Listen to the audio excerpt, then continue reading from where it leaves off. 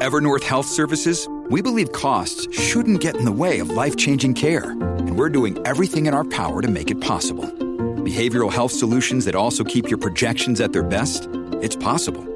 Pharmacy benefits that benefit your bottom line? It's possible. Complex specialty care that cares about your ROI? It's possible. Because we're already doing it.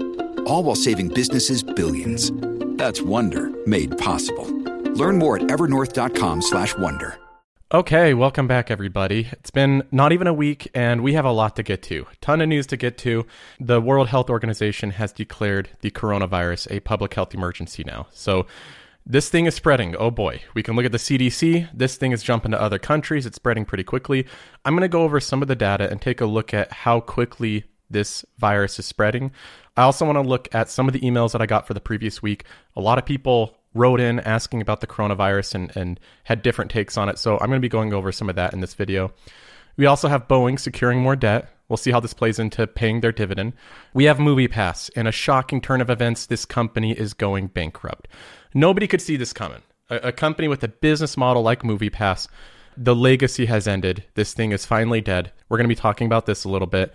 We have the Fed maintaining interest rates. We have jobs reports coming out. We have my portfolio along with emails and different questions and comments and criticisms, as well as I want to talk about some fun things for the weekend, upcoming documentaries. I've actually read about this whole McDonald's scam in the past, but I want to talk about this upcoming documentary as well as some other things that I've watched similar to this, financial crime shows in the past that I think are fun to watch. So a lot to go over in this episode. I think it'll be a lot of fun. So let's start off with my portfolio first of all. I have two separate portfolios. So I have my passive income one here, that's the title of it.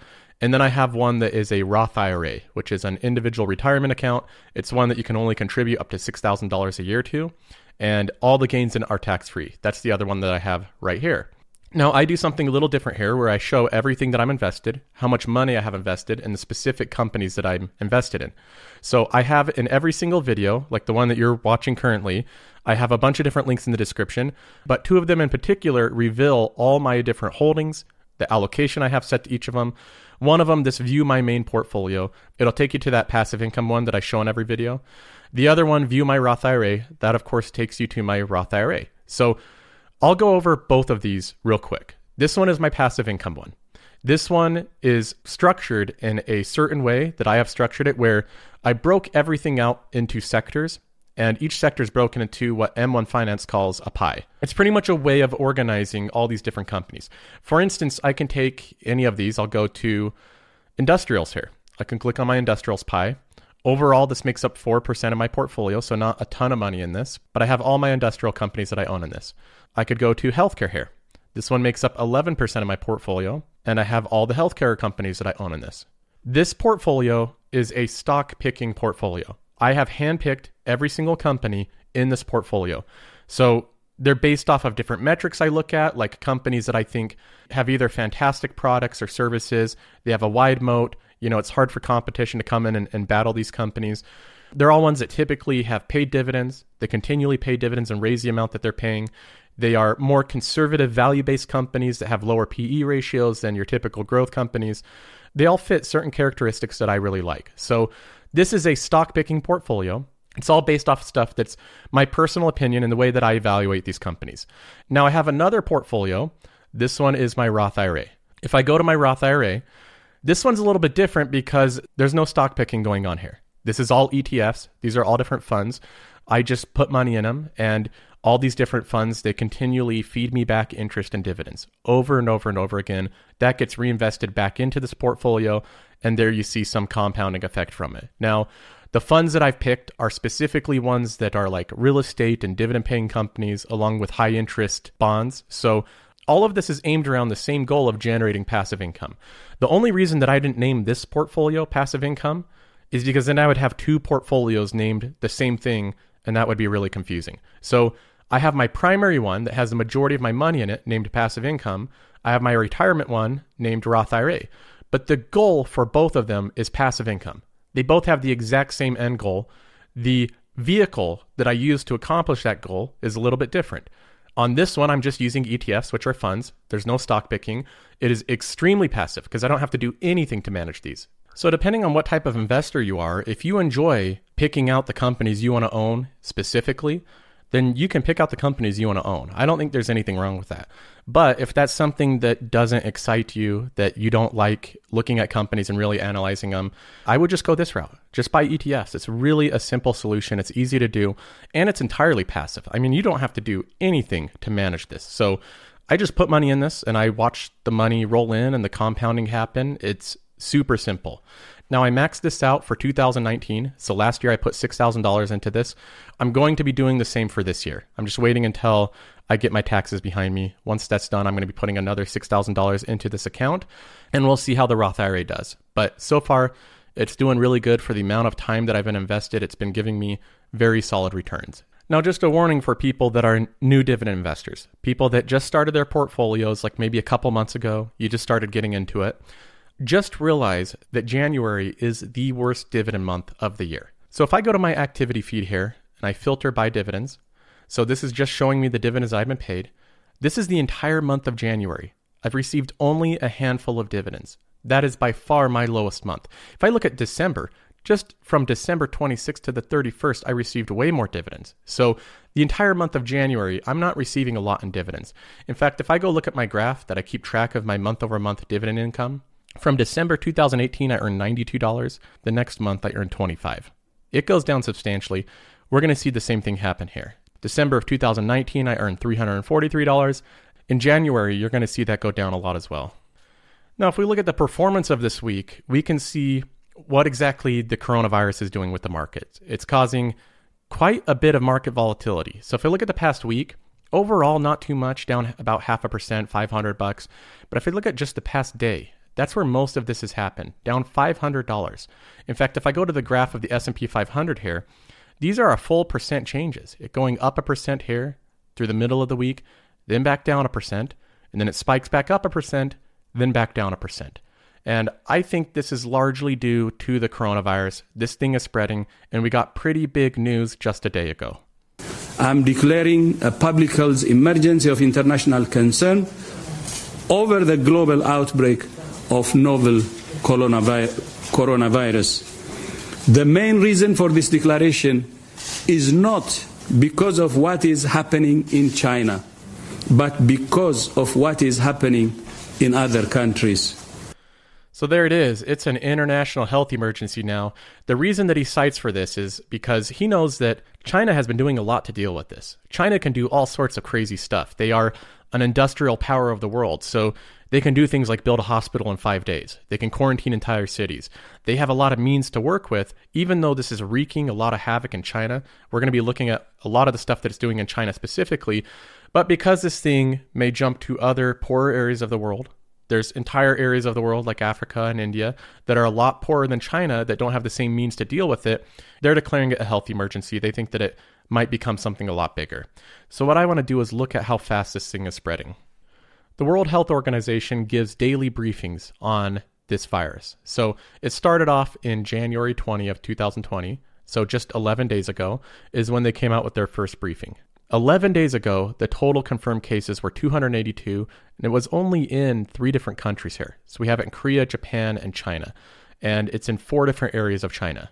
Just a day later, we have 314 cases, so that's not a drastic jump in one day, but if you look at the number of areas that it's in, it's all over China now. Like the places that it's been in China has like tripled. So we have different cases in all sorts of different cities throughout China, but now it's in Japan, Korea, and Thailand. So they had 2 cases in Thailand. One day after that, this is the 23rd of January, we now have 581 cases. So now it's starting to speed up quickly. We have it in Japan, Korea, Thailand, and 1 case in the United States. This is the first one in the United States. On the 24th, we have 846 cases. So in about 4 days, it went from like 200 to 846. We now have it in Japan, Korea, Vietnam, Republic of Singapore, Thailand, and the United States of America. On the 25th, this is day 5. We have 1,320 cases. We have Korea, Vietnam, Republic of Singapore, Australia, Thailand, Dominican Republic, United States, French Republic, a total of 1,320 confirmed cases. Day 6, it goes from 1,300 to 2,014. So now we have 2,014 cases.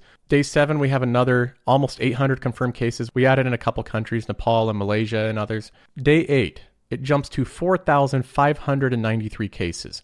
So that went from, 2,798, so 2,700 to 4,500 in one day. That's the number of confirmed cases.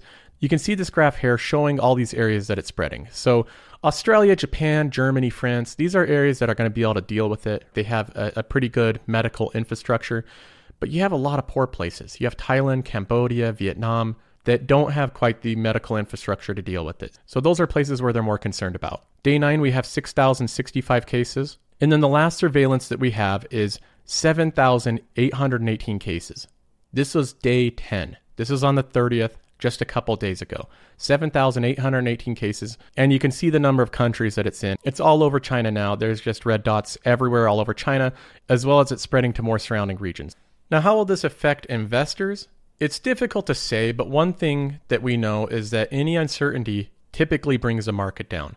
Now, there's two different sides of the coronavirus. There's how does this affect business and the global economy, and how big of a deal is this virus as far as health concerns? Do you think it will become a pandemic in the US? My thoughts are that I think that this really could affect the global economy. There are concerns of slowing growth because of China and the things that they're doing.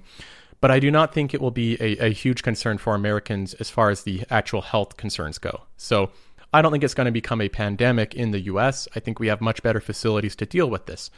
Now, I did get some emails on the subject over the past week.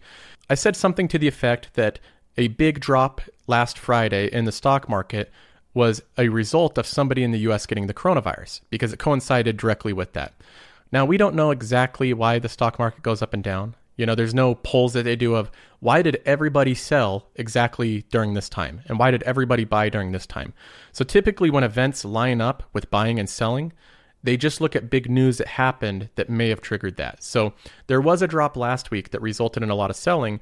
I said that it probably has to do with somebody in the US getting the coronavirus, but I had some other people write in and tell me their input. They had different ideas of why the stock market dropped. One of them was an email from Lewis. He says, Joseph, I really like your show and listen to it every week. However, I think the dip in the market late last week was not due to one of the additional cases of the virus in the US.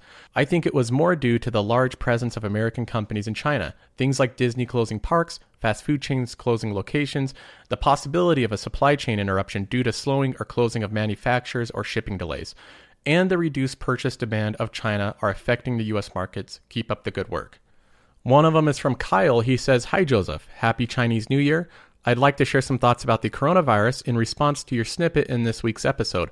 I completely agree with you about how the media's approach in detailing the events have been a bit overdramatic, though hear me out on this. China has been making it immensely clear that they are taking this event very seriously, so much so that the places that have otherwise been packed with people for Chinese New Year, Disneyland Shanghai, Beijing Temple Fair, Guangzhou Flower Fairs, many others, are now completely empty. Citizens have been told not to leave their homes, and there have been extreme measures to vet each person as they board or arrive via air travel, causing massive delays. When a huge population of China is pretty much in shutdown for the time being, that could potentially lead to some economic factors regarding trade with other countries, no? Please let me know your thoughts on this since I think it might be of interest to you and your viewers. Thanks and keep up the great videos. Can't get enough of them, Kyle. Okay, so to both Kyle and Lewis, I appreciate the messages, and I'll say that I think you might be right. If I look at the news here, we have news that McDonald's, restaurants like this are closing over 300 locations, they say here, and that they're likely to close more. We have Disneyland Shanghai closing, which for sure will affect their earnings.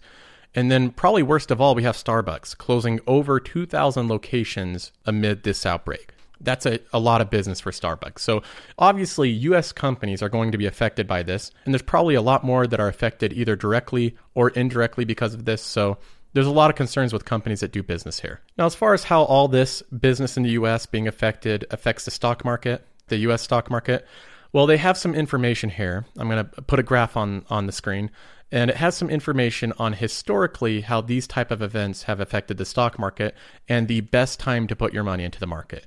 So with SARS, the best time was right when the World Health Organization declared it an international emergency.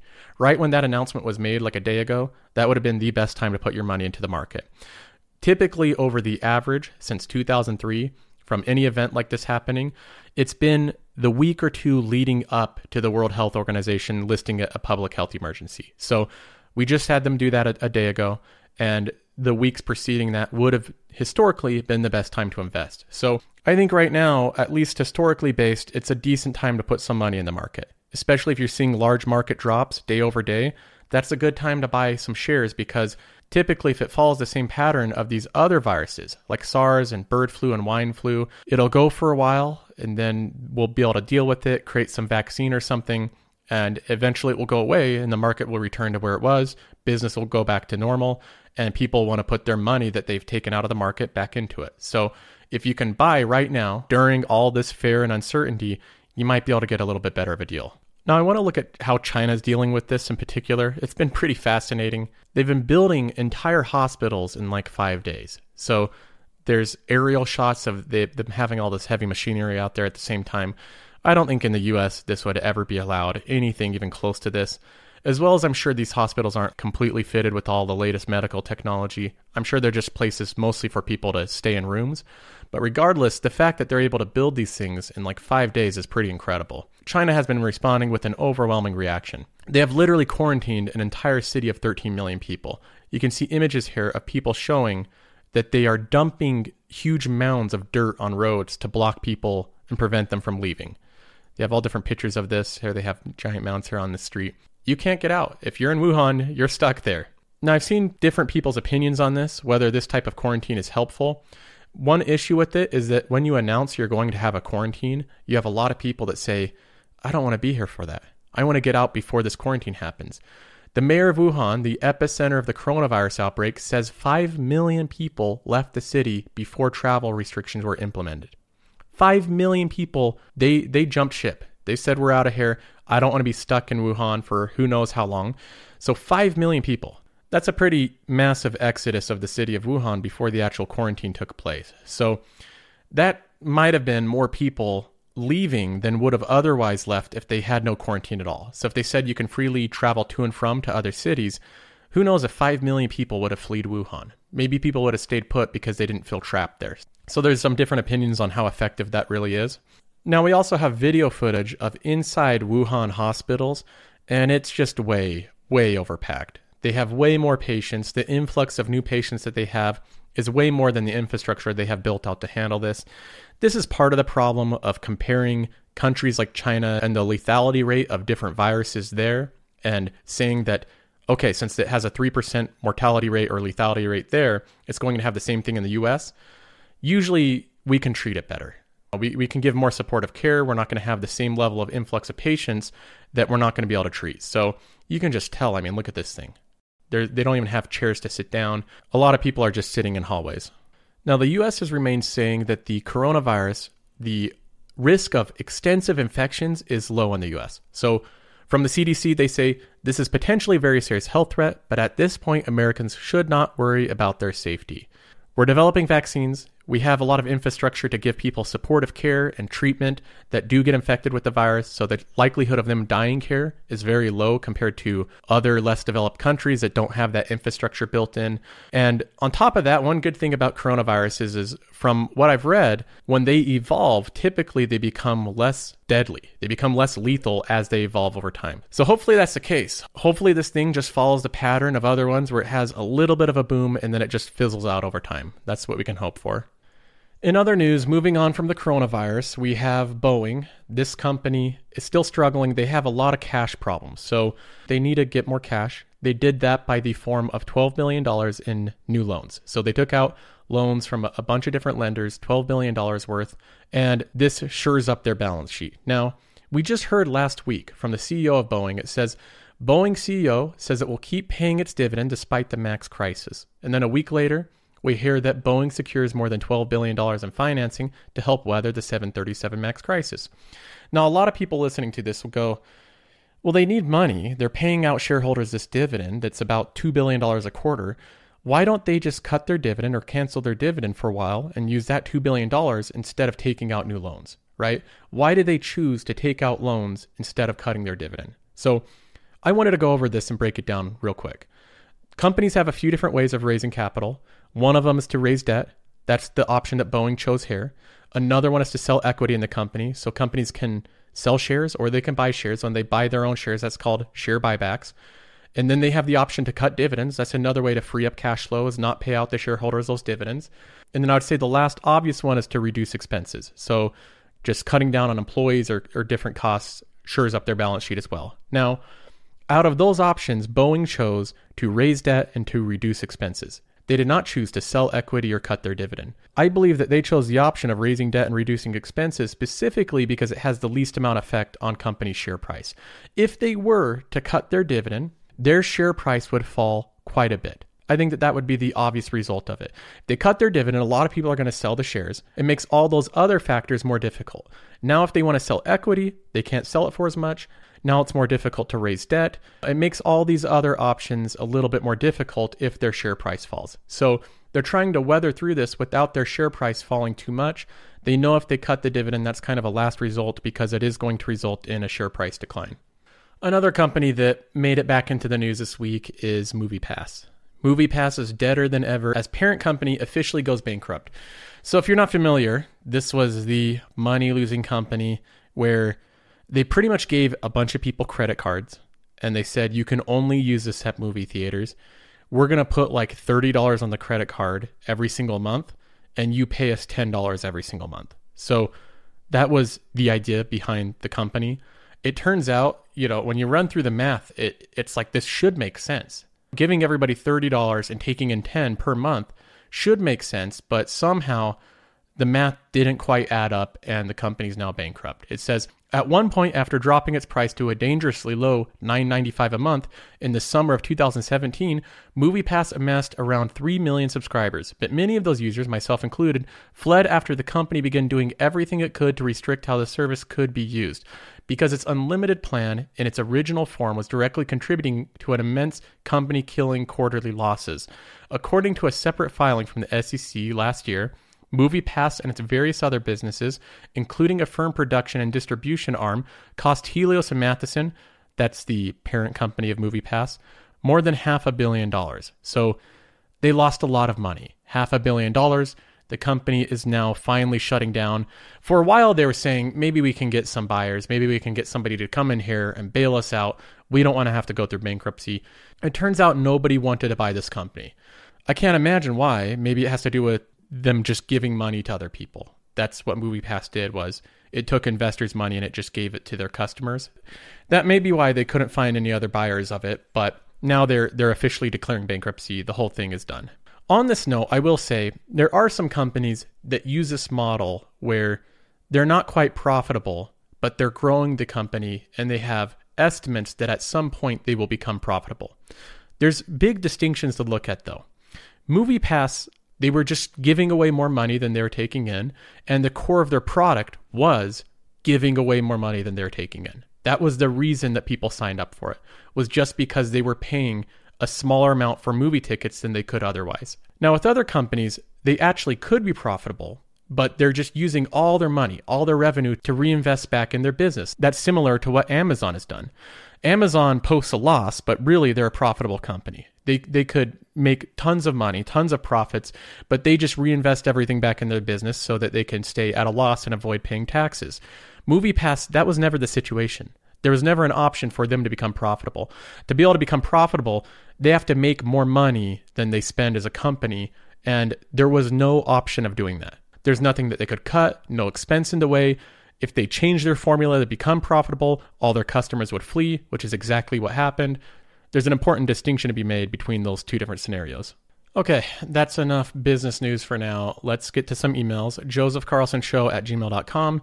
That's josephcarlsonshow@gmail.com if you want to email in. The first one is from Ray. He says, "Hi, Joseph. I had a question for you as I trust and value your opinions on investing. I'm 33. I make roughly $100,000 a year, but with a house, a wife, and 3 kids, I'm still primarily broke. For the past 2 years, I've been following Dave Ramsey and trying to pay off debt. We drive old beaters, don't vacation, and have no open credit cards. Since binge watching your show and doing a lot of financial planning for the future, I've come to the terms that even though I'm not 100% out of debt, I'm getting older and need to start investing for retirement sooner than later. I have roughly $5,000 in medical bills, $1,500 in credit card debt, and $17,000 in a 401k loan left to pay. My thought process starting in 2020 was to do both. I was going to continue paying down debt where I could, but also make more aggressive stand on investing, putting 5% to a credit union savings account, 5% to a 401k, 5% to M1, and starting a portfolio. What are your thoughts? Thank you for your time, Ray. Well, Ray, I appreciate the email. I want to first highlight the first paragraph there. You have a sentence. You say, I make roughly $100,000 a year, but I still feel primarily broke. That's pretty illustrative of a lot of people's situations where you're making good money. Your income is pretty high and you feel like you should be further ahead than where you are because you're seeing all this money come in, but then somehow it just disappears. This is my least favorite feeling. And it's something that I've been faced with previously where you start making good money and you're going, man, I bring in all this money. Every paycheck is pretty big, but it goes into your checking account and it just flies out of your checking account just as fast. And you wonder at the end of the month, where did all that money go? Why do we have so many expenses and debts that we're servicing? All this money I'm making is just flying away. And then you think, what if I stop making this money? What if I stop making this money? What if I lost my job? If I have this many expenses that I'm not saving anything while making $100,000 a year or $80,000 or $70,000 a year, what happens if I stop making that amount of money for any amount of time? So it's not the ideal situation to be in. What you're doing by paying down this debt is getting yourself out of that situation. You want as much buffer room as you can so that you can say, I make a lot of money and I keep a lot of money.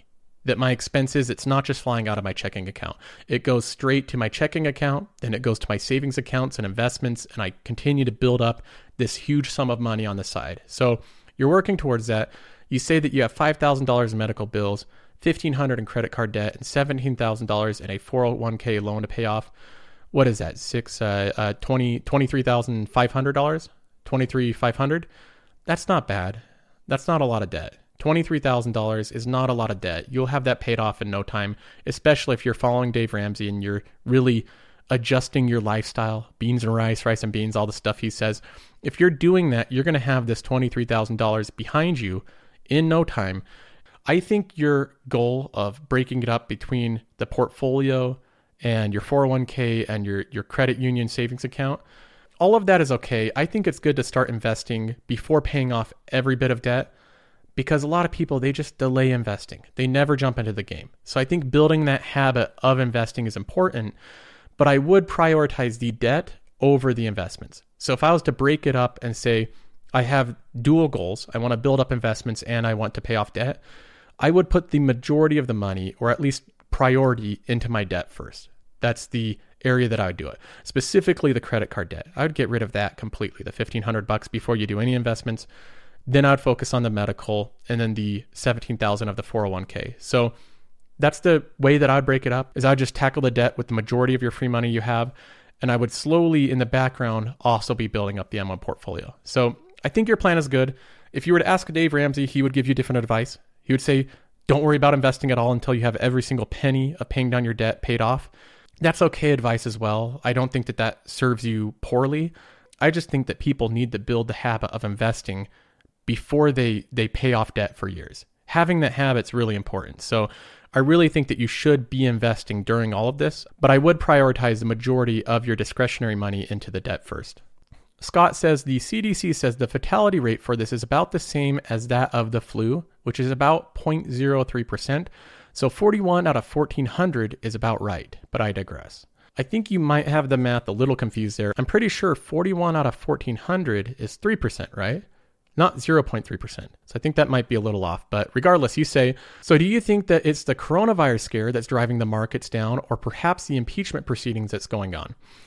Those are the two big things in the news. I think out of the two, it's definitely the coronavirus driving the markets, because the impeachment, I've talked about this before, investors make big market moves based off of information that is unknown, where the outcome is completely unknown.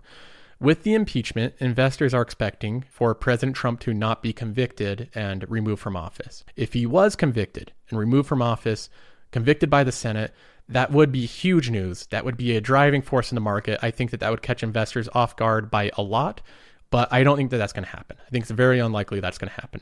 So out of those two, between the coronavirus and the impeachment proceedings going on, I definitely think the coronavirus is a thing driving the market moves. It's unknown.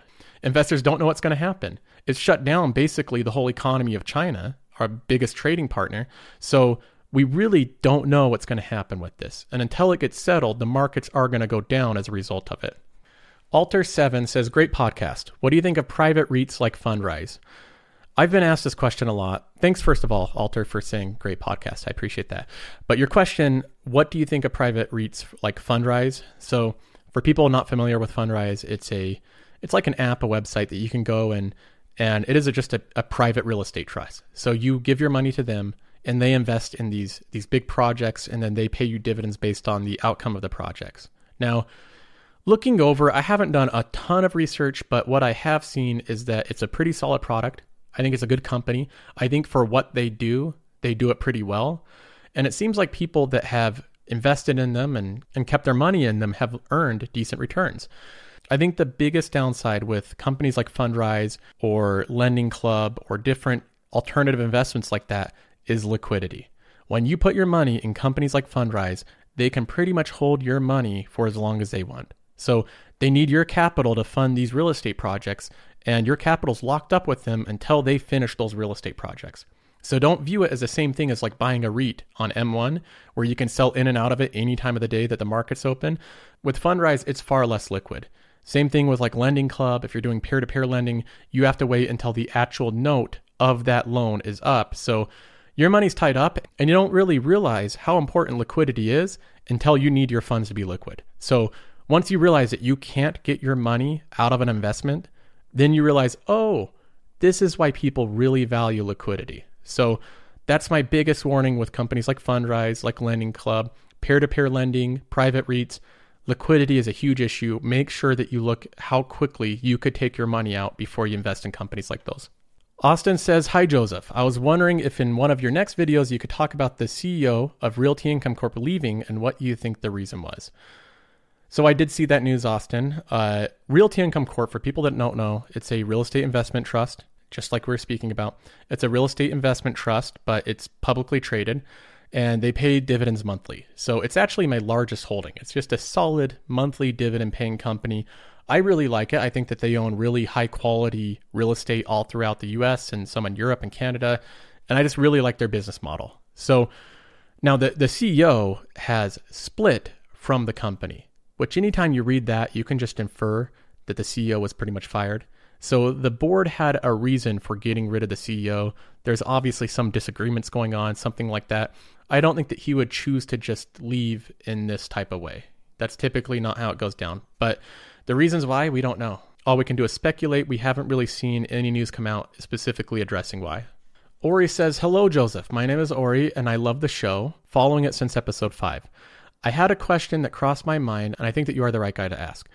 I hold some stocks that went up really nice, like AT&T and Intel. I'm not holding too much of them right now, but I'm collecting dividends nicely for the past 7 months. The question is if I should buy more of the stock even though it went up pretty good, or should I keep collecting the dividends and find new stocks to buy for now? Thanks a lot, Ori.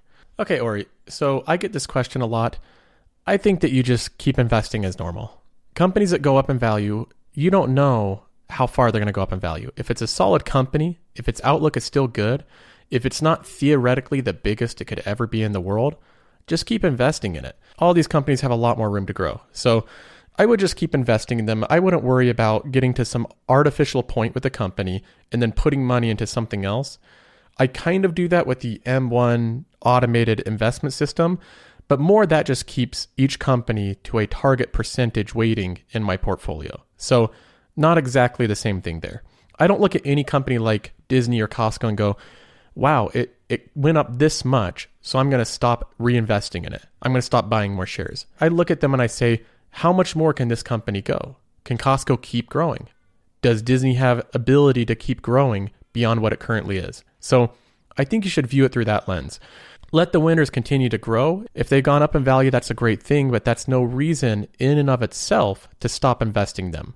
The reason that you stop investing in them is they've gone up in value further than what they really deserve. If they do not deserve to be the valuation they're at, that's a different thing. But A lot of times people don't know that. There's people that have sold out of Tesla. I was reading through an entire comment section of people that sold out of Tesla when it was like $200 a share because they made money on it. So if they would have just held on to it, they would have made so much more money. But they bought into this thing of when a company goes up in value, that's when you have to do something, when you have to change something.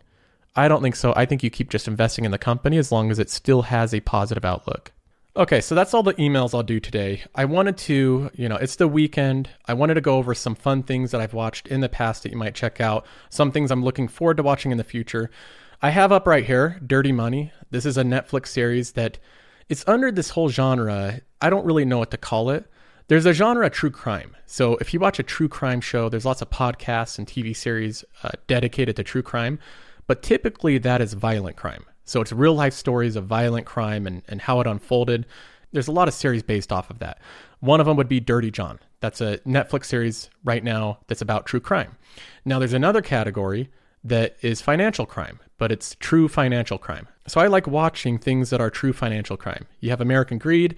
You have Netflix series like Dirty Money, which go over different subjects of different events that have happened that are all financially related, whether it's payday loans or the tale of Valiant, the company that Bill Ackman supported that spectacularly failed. I think it's a pretty fun genre to watch. So I've watched this whole series. I think it's pretty entertaining. Another documentary that is from HBO that's coming out February 3rd, so just in a few days. This one I'm really looking forward to seeing. It's called McMillions. It's about the Monopoly game that McDonald's made. For 10 years, this game was rigged. There was somebody that rigged it. There's a lot of co-conspirators. They gave people $1 million awards to a lot of people that scammed the system. So this documentary goes into it. I think it looks really entertaining. I have a story for you. This story has got everything: revenge, drugs, greed. Ronald McDonald. Somebody went to the FBI and said, guess what's happening? The McDonald's Monopoly game was fixed. The Bureau thought it was just some BS story. We had 8 original individuals, which turned into 53. The vast majority of these winners, they're good people. One of my biggest regrets has been involved in this McDonald's thing. Yeah. You can get away with something over and over and over. You only got to be caught once. This one looks like a lot of fun, so I'm definitely going to be watching that. But I will leave it there. I hope you guys have a wonderful weekend. Don't let scary news scare you out of the market. It's okay seeing some red in your portfolio, so stay strong. I'll check up with you guys next week. You have a good one.